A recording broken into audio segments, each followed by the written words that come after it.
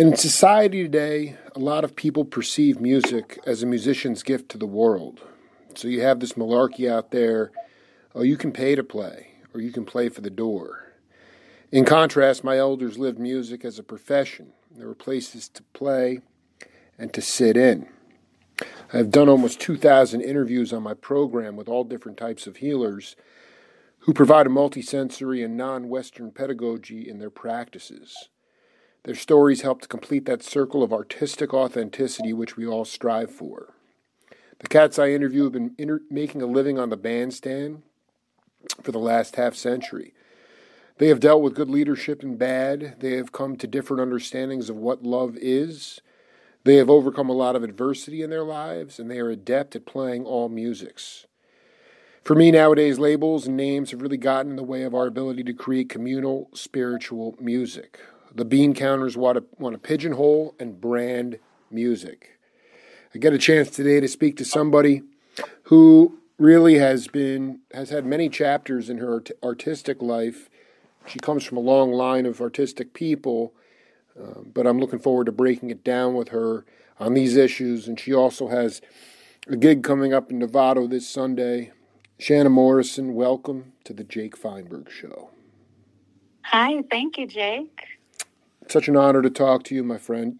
You know,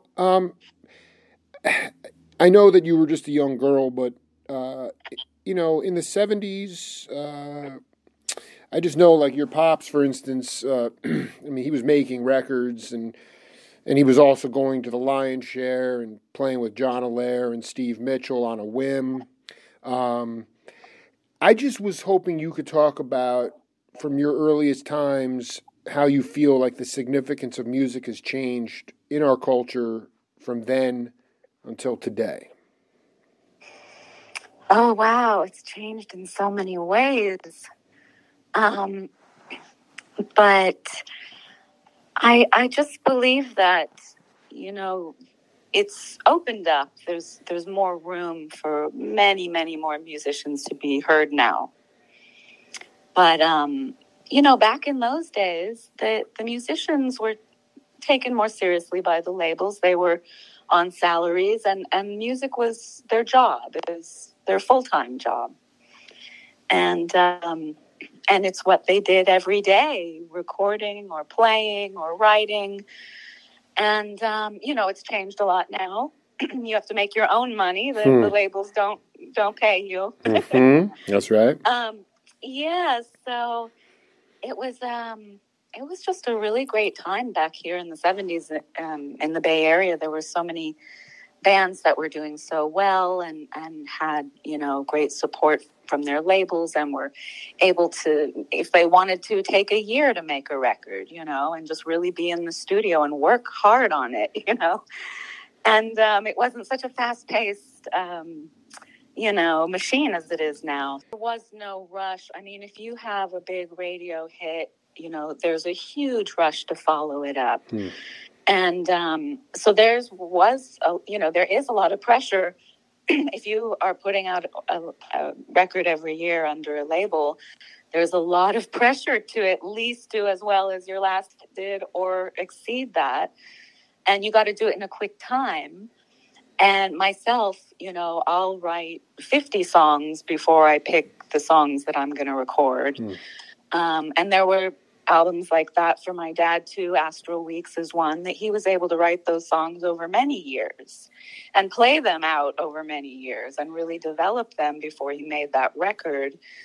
But when your label is saying we need another one and another one and another one, it's not going to always be that, in depth, and you're going to have to just write another 12 songs and put them out, I wonder if you can talk a little bit about, I had a dear friend, an amazing musician named Neil Casal, who unfortunately took his life a few years ago before COVID, and nobody really saw it coming.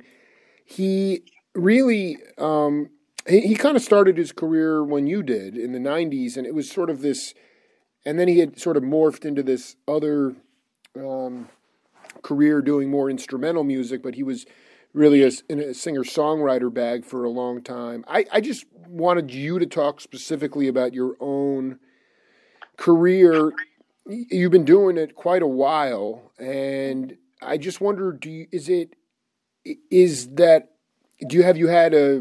still embrace the earlier part of your career? Some people just want it to go away, and they're into their new thing. But Yeah. I just wonder, like, music has cumulative results, in the sense that, something you might put out a tune and it doesn't necessarily resonate right away, but then it takes off 40 years later. I just wonder about how you've grown as a musician and whether you lean into and embrace your younger years on the bandstand.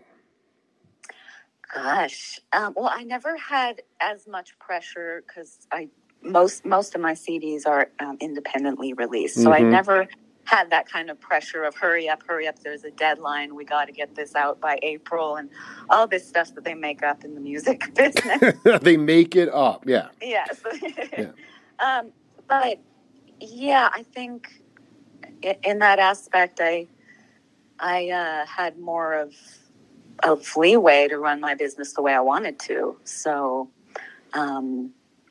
yeah, you can maybe not be as famous because you don't get all this great publicity, but you can make money really when you do it independently. And so I started writing songs when I was in college. I sang backup for a couple of bands and just friends around LA. And I was writing songs and doing little demos and things like that. And, after college, I had accumulated enough songs that I wanted to kind of go out and play and do a show.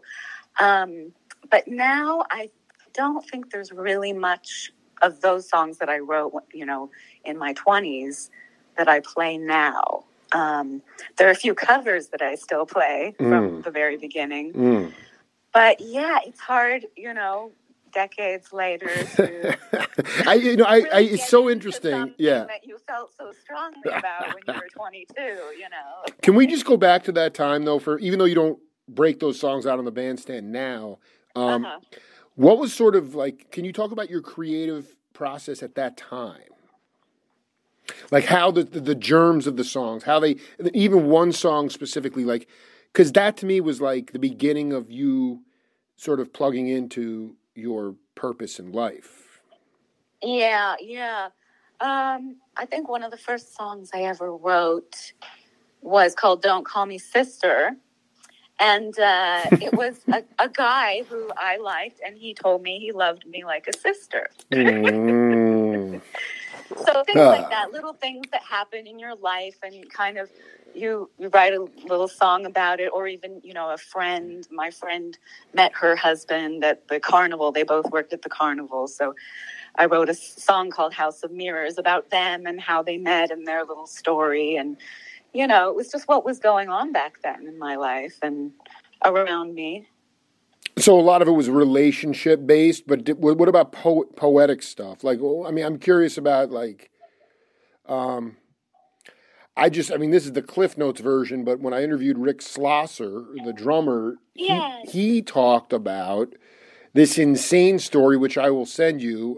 Basically, long and short of it, he was playing with Barbara Moritz and Lamb. He got a call that Van was doing, I think, Hard Nose to the Highway up in Fairfax or wherever you grew up, and he showed up in the first 2 days.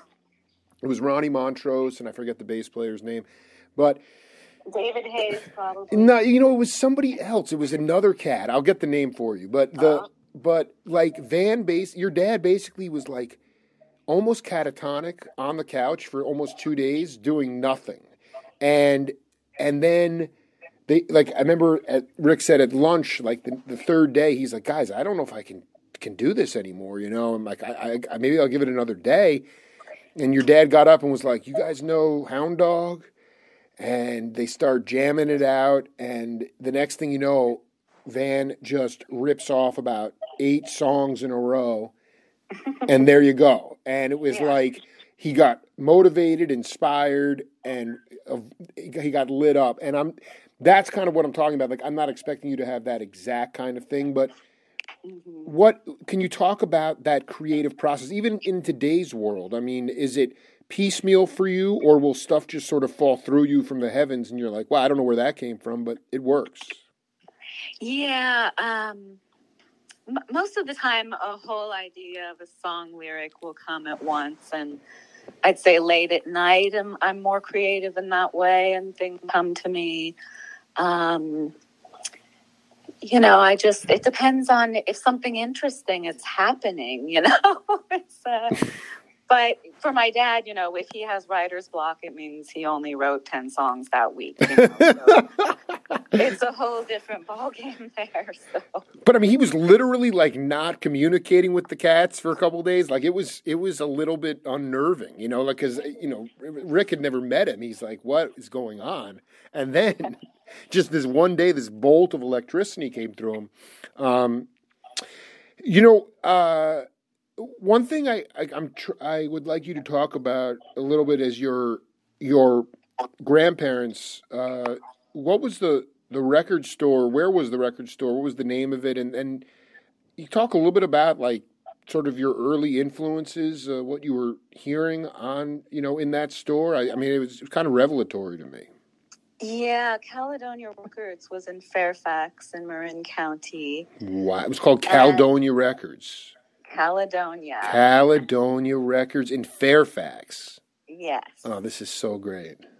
And it was a cute little record shop. My grandfather did the stocking and the buying, and my grandmother kind of ran the cash register, and it was a nice local spot.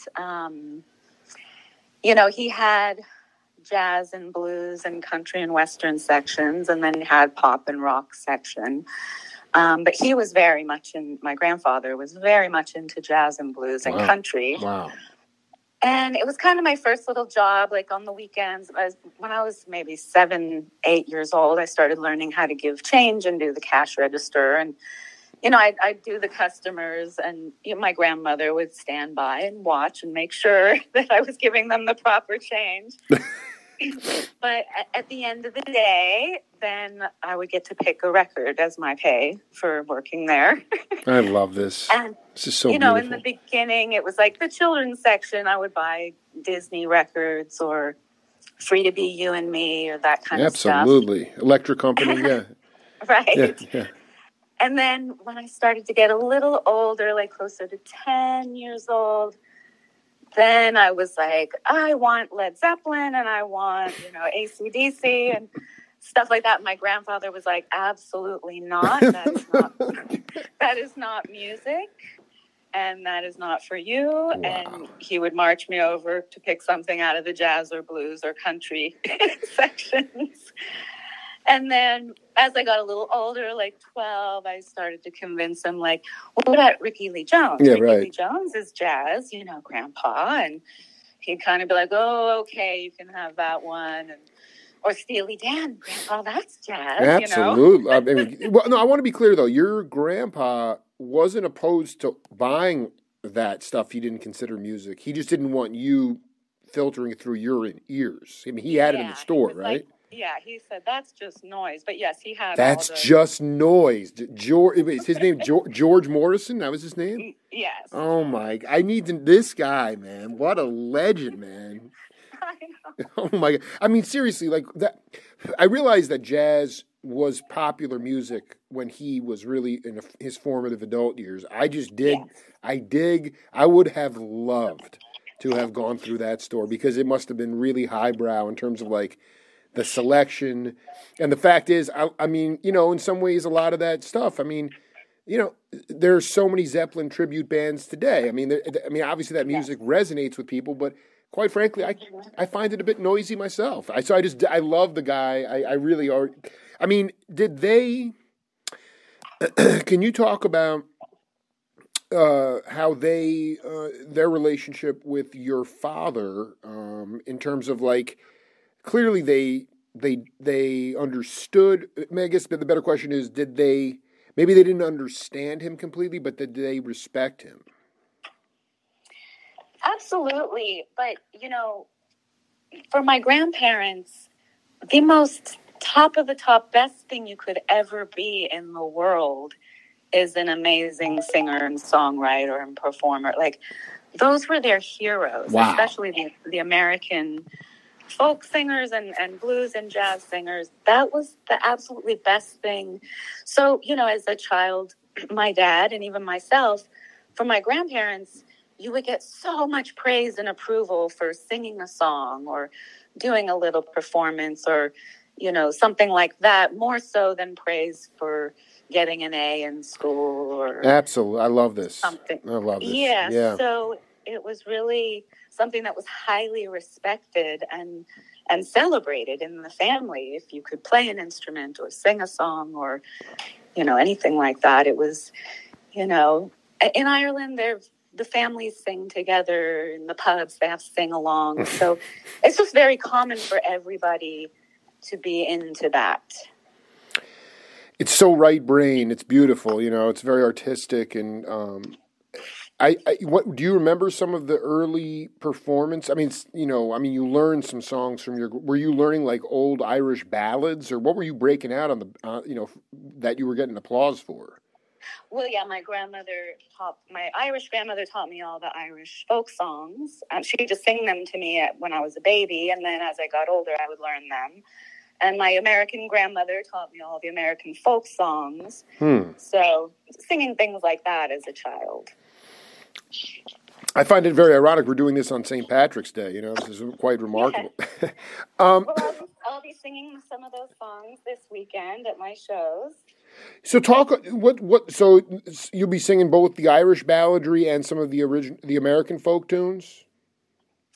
No, the Irish songs. The Irish songs, of course. St. Patrick's weekend, yes. Absolutely. So, did you have an opportunity early on to see people like Pete Seeger? Seeger to me, that, he was a man of the people. I mean, he was doing a lot.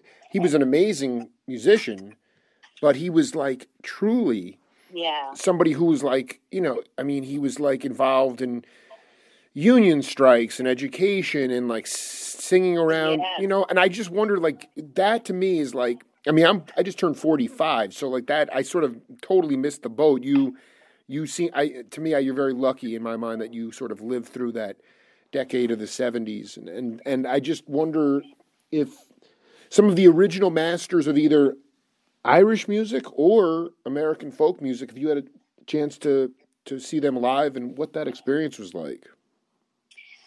Well, the American folk hero that I saw countless times was Bob Dylan.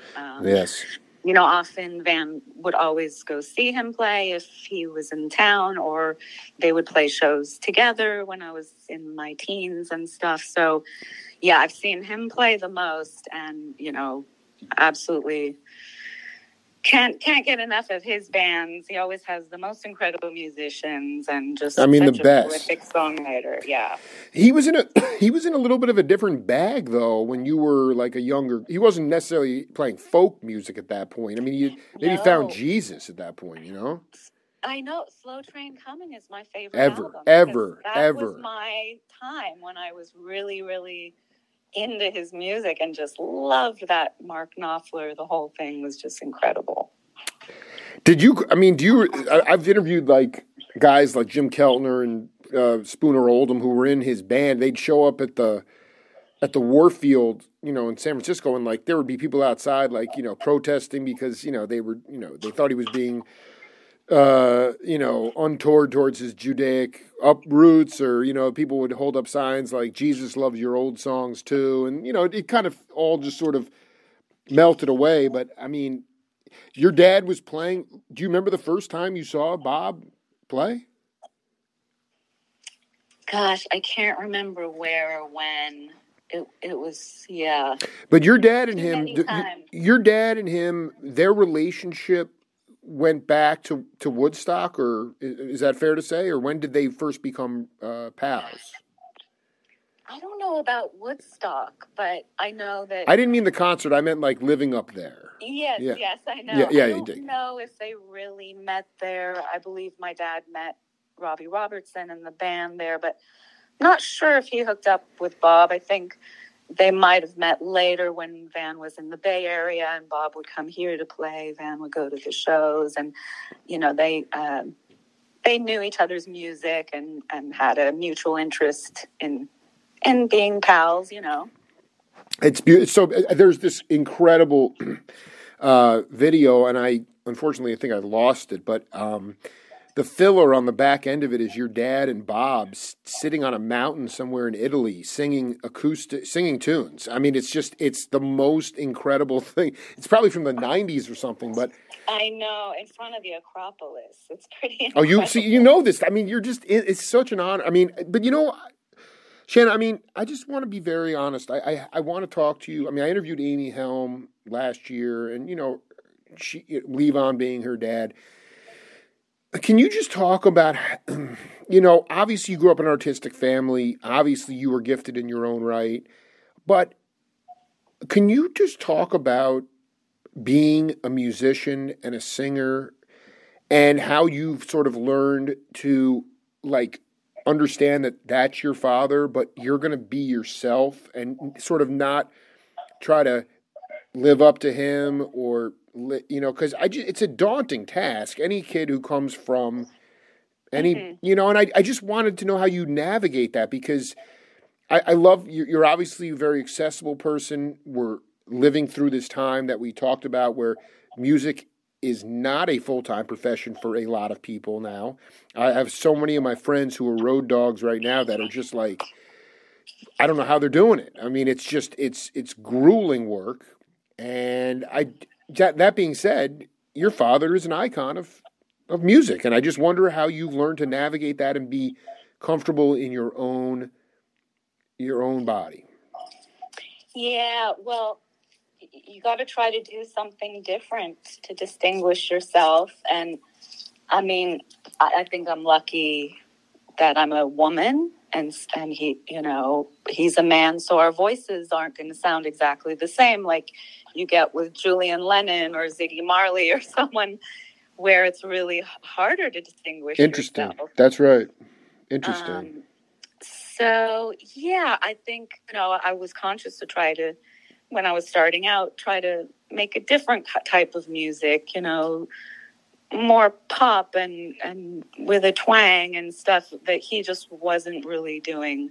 And so that helped me kind of distinguish myself to, you know, so I didn't have to explain why I'm doing a female version of my dad, you know. I think it's beautiful. So you,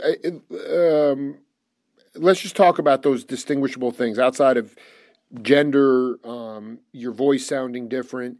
When you talk about a pop tune, I mean, your dad wrote a lot of tunes that, frankly, I mean, obviously they got a lot of airplay, and then there were other tunes that never got into the sort of ether, so to speak, but they were commercially friendly. How yeah. You know, and I just wonder about your own pop sensibilities.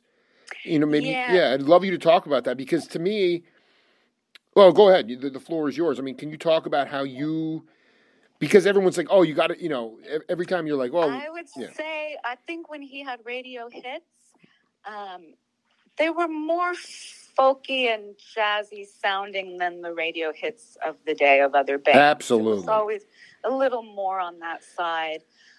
For me, in the 90s, starting out, you know, pop was, you know, what I love to do is, you know, layering all the backup vocals, you know, doing 6 different backup vocals parts to my lead part. Things like that, where it just sounds more produced and more shiny and big, and like you've got a ton of people there in the studio.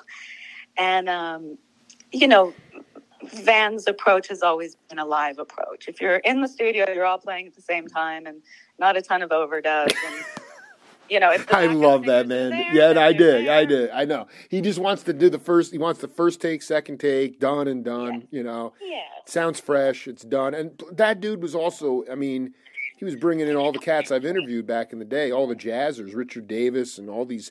So the music did have a more sophisticated approach to the radio, but than most bands, but still Moondance, there's a swing feel to that. Did you can you talk about like a record that you can look back on and realize that I just would love you to point me in the direction of a record that you feel is indicative of, it makes you feel good still to this day when you hear it, and that it actually maybe did break through, and it is something that makes you sort of, it's Shana, you feel like it's you. Yeah, I think I really love the Seven Wishes album, which was produced by Steve Buckingham. Whenever I get a chance to work with a producer, it's always such a pleasure. And someone like him, I mean, he worked with Dolly Parton and Linda Ronstadt and, many, many wonderful female Unbelievable. artists. My God. So, yeah, he was so great to work with. I love the product. I really loved that whole project with him. And I had a song on that album called I Spy. And it had been on my very first release, independent release. But when I signed with Vanguard, they insisted that I re-record this song because they thought it was going to be the hit on the record. And so we re-recorded it. They ended up picking a different single. I don't know why. But we had a French artist named Ophélie Winter. And at the time, she was very big in France. She was kind of like the Madonna of France. She had different hairstyle every day and was, very... She was out there. Yeah, I dig. Yeah. Not a lot of clothes on and stuff in her advertisement. But, so she actually picked up the song and they translated to French as far as they could get the rhyme scheme, and more so than the exact wording of translation. But she had a hit with that song. So it was a good, little payday for me to be able to sell, even though I wasn't the artist, I was the writer. So that was a nice period of time. I just want to be clear, that was I Spy in French? Yeah, it's called Je Plane. And they kind of translated it, called I Fly in French. They translated it with the same rhyme scheme, the same melody, but had to kind of change up a bit of the meaning. I mean, see, but that's the weird thing about, there it is. You thank God you were educated enough to have writer's credits or get publishing for it. So there you go. And then you get some royalties for that. I mean, that's sort of the triangulation of it all, Exactly. And, going into the music, business myself, I had my dad in the industry. My mom was a songwriter. My stepfather was a music engineer.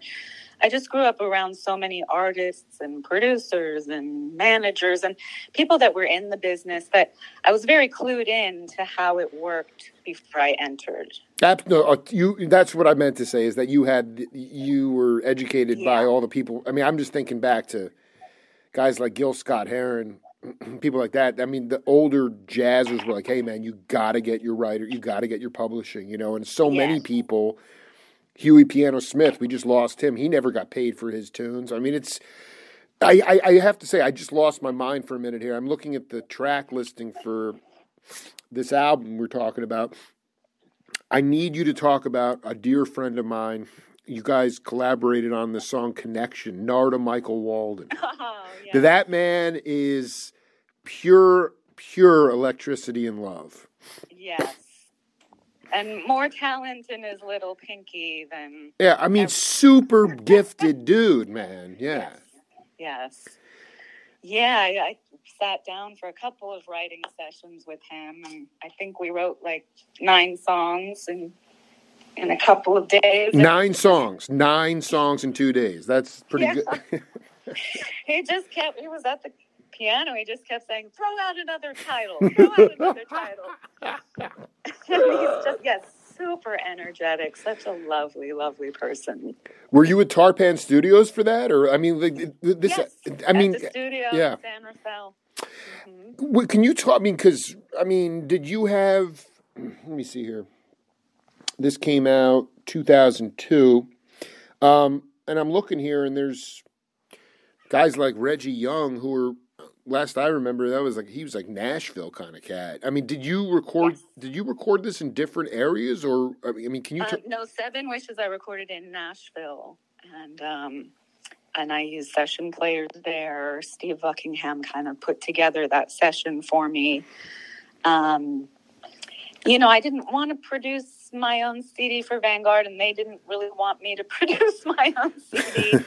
And I had been wanting to work with Steve since way before when I had another deal that I was trying to sign, and that fell through. So it was like I finally got to work with Steve, and he just put together some immaculate players, and that was also very quick. The whole record was like 5 days, and we were out. Well, I mean, there's a lot of. I'm just curious. I know we talked about your dad having his certain way of doing it, but would you say that there were minimal overdubs, or did you cut things and sort of layer them? No. The band just tracked the songs. I mean, that's another instance of 1 or 2 takes. The band tracked, and I did my little, all my little background vocals, overdubs. But yes, no, it was very much live, that whole record. I love that. I do feel like that is essential in some ways. Can you just talk about your mom a little bit? I didn't know she was a songwriter. Yeah, she did. She was a backup singer when she lived in Marin, and then she moved to LA and she started getting into writing more, and with a writing partner. And they had some placements for like movie soundtracks and television soundtracks and things like that.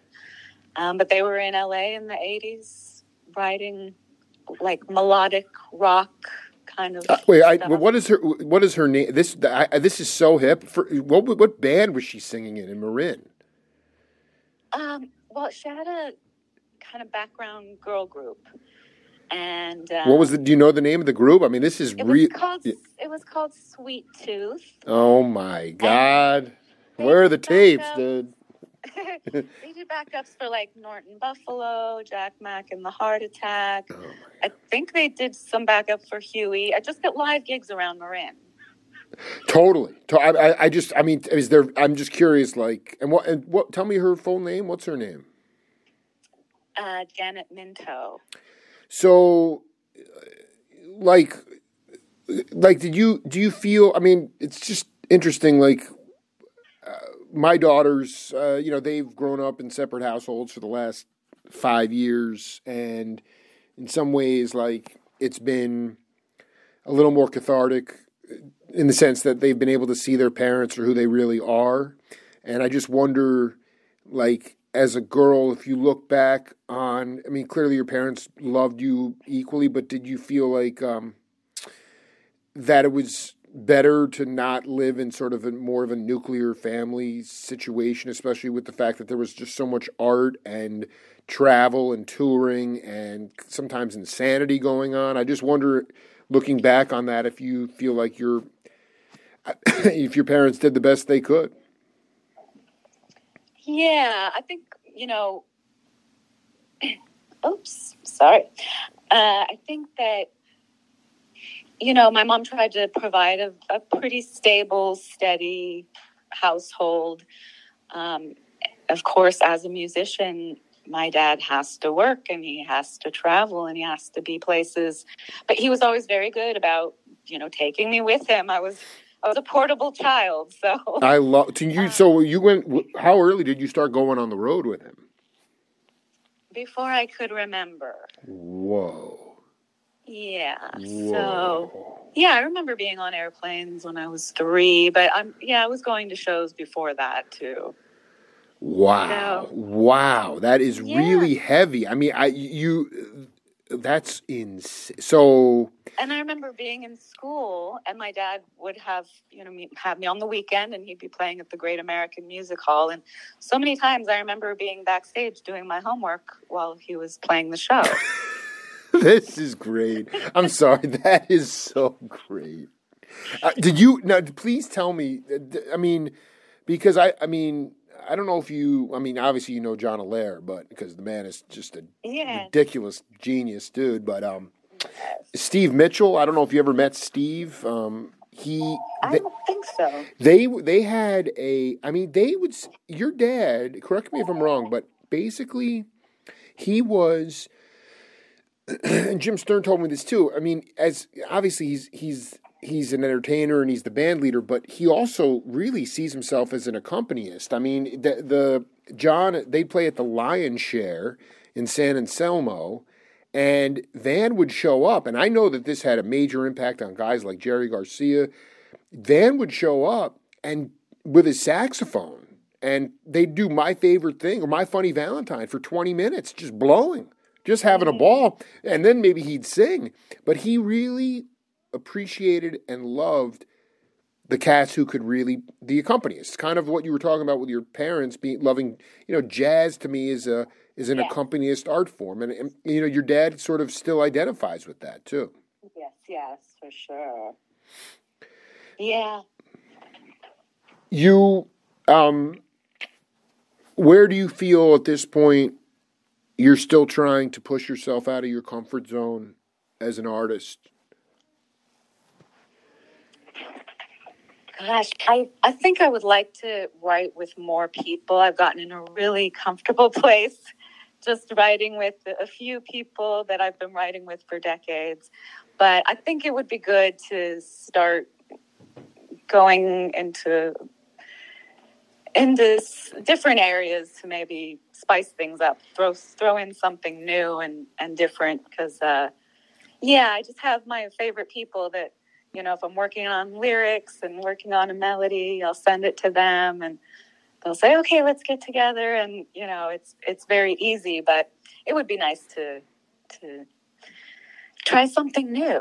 I mean, you think that, when you say new, like odd meters or maybe ethnic music, or like what would be, I know you're saying it gets too comfortable and, you want to break out of that, but what would be something that, when you say spice, what would that look like? I just mean like collaborating with different people. Everybody's got their own unique something they bring to the table when you're collaborating. So, yeah. But people that maybe you don't know as well, or people that might push you in a different direction that you otherwise, yeah.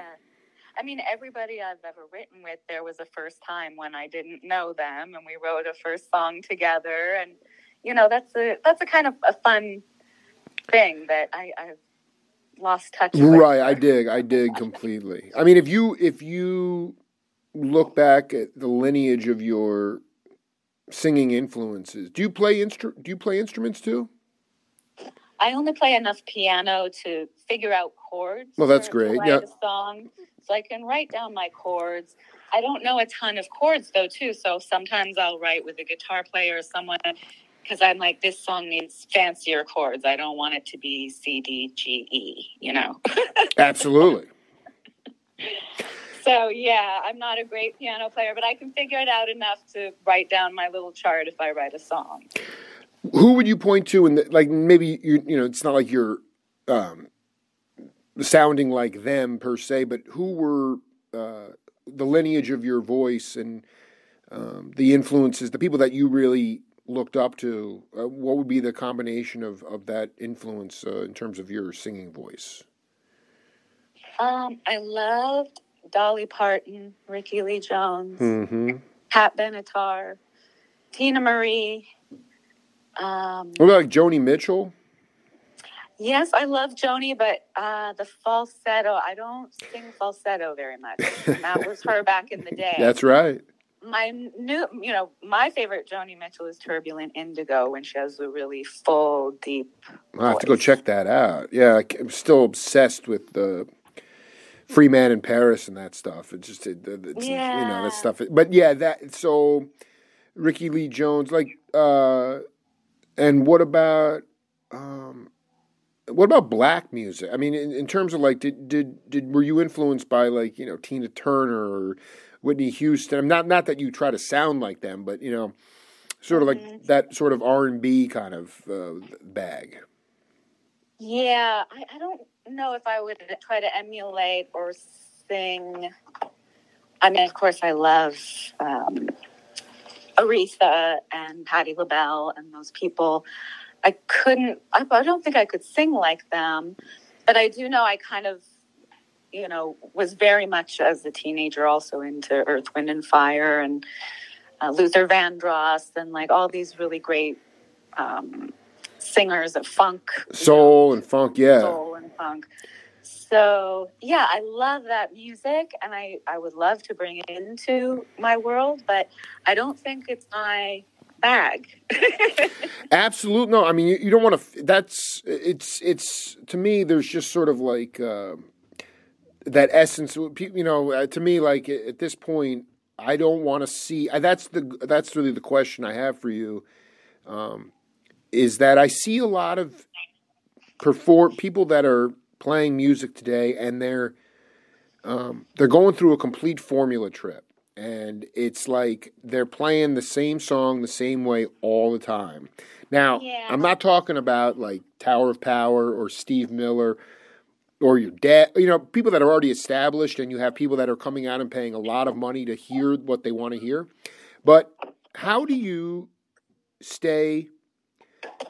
keep stuff fresh so that you're not playing the same song all, in a formula trip kind of setting? Do you allow for, sort of people to stretch, take instrumentals, or, I mean, how do you keep people in the band engaged, and how do you keep if you yourself aren't getting off, then, you're not going to like the music. So how do you keep it so that it doesn't become some sort of formula trip? The band is free to play and solo and do all kinds of, creative stuff. It's welcomed and encouraged. We would like to have some musical hooks that we do in songs, but for the most part, it's a free-for-all, and that's how it keeps it fun, and we play the songs differently on different nights. If we have a different guest musician, they'll bring their own little special sauce to the mix. But it's a great camaraderie, and everybody's really comfortable with each other in band. They don't step on each other's toes. They really complement each other. And then sometimes if we get tired of a song, we put it aside for a while until we can think of a different arrangement to make it fresh again and bring it back later. I dig. Yeah. What are the most important qualities of leadership on the bandstand? They don't like to be told to turn down.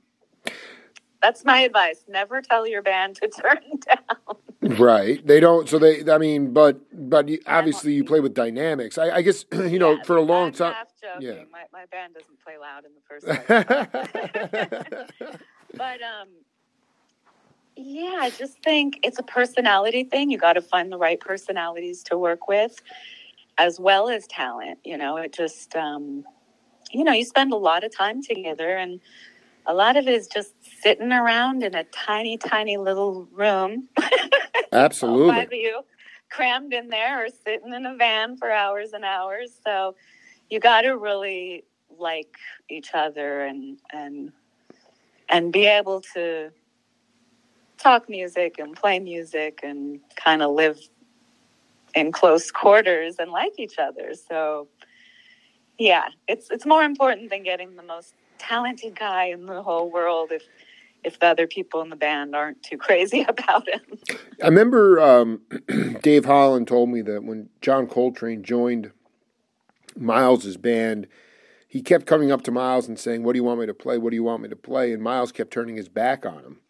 And Train finally figured out that Miles wanted him, he brought him into the band to be himself. He wanted him to play himself.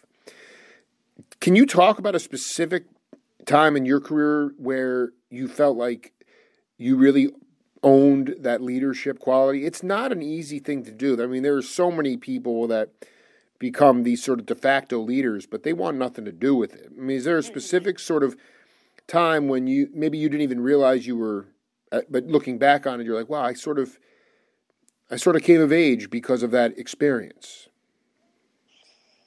We don't like to deal with platitudes on the Jake Feinberg show. We like to, something specific. I mean, anything to talk about, because, you're right. You're in a van, you're in all day, you're crammed in, you're basically on the bandstand for 2 hours a night, and the rest of the time you're with these people. But Yeah. in terms of like, you got to be able to keep your cool. You got to be able to,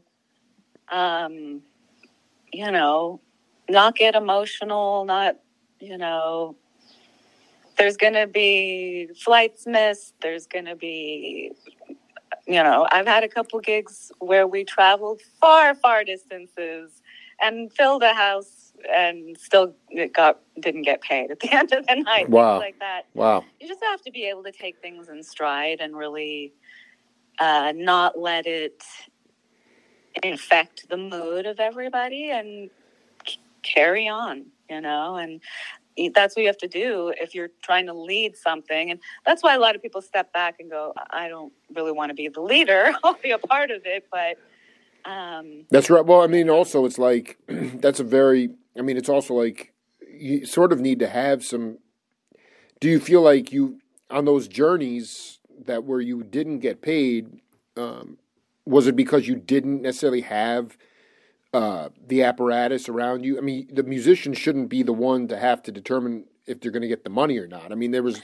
Right. I guess maybe did you have some? Did you not have the appropriate muscle? At one particular show, yes, I had a roadie that was kind of, right, supposed to be the muscle. He went into the office and tried to get that money out of that guy, and that guy was crying, saying, I just lost it all betting on something. Oh. He took the money from the safe while we were playing and went and bet it, and then it was gone.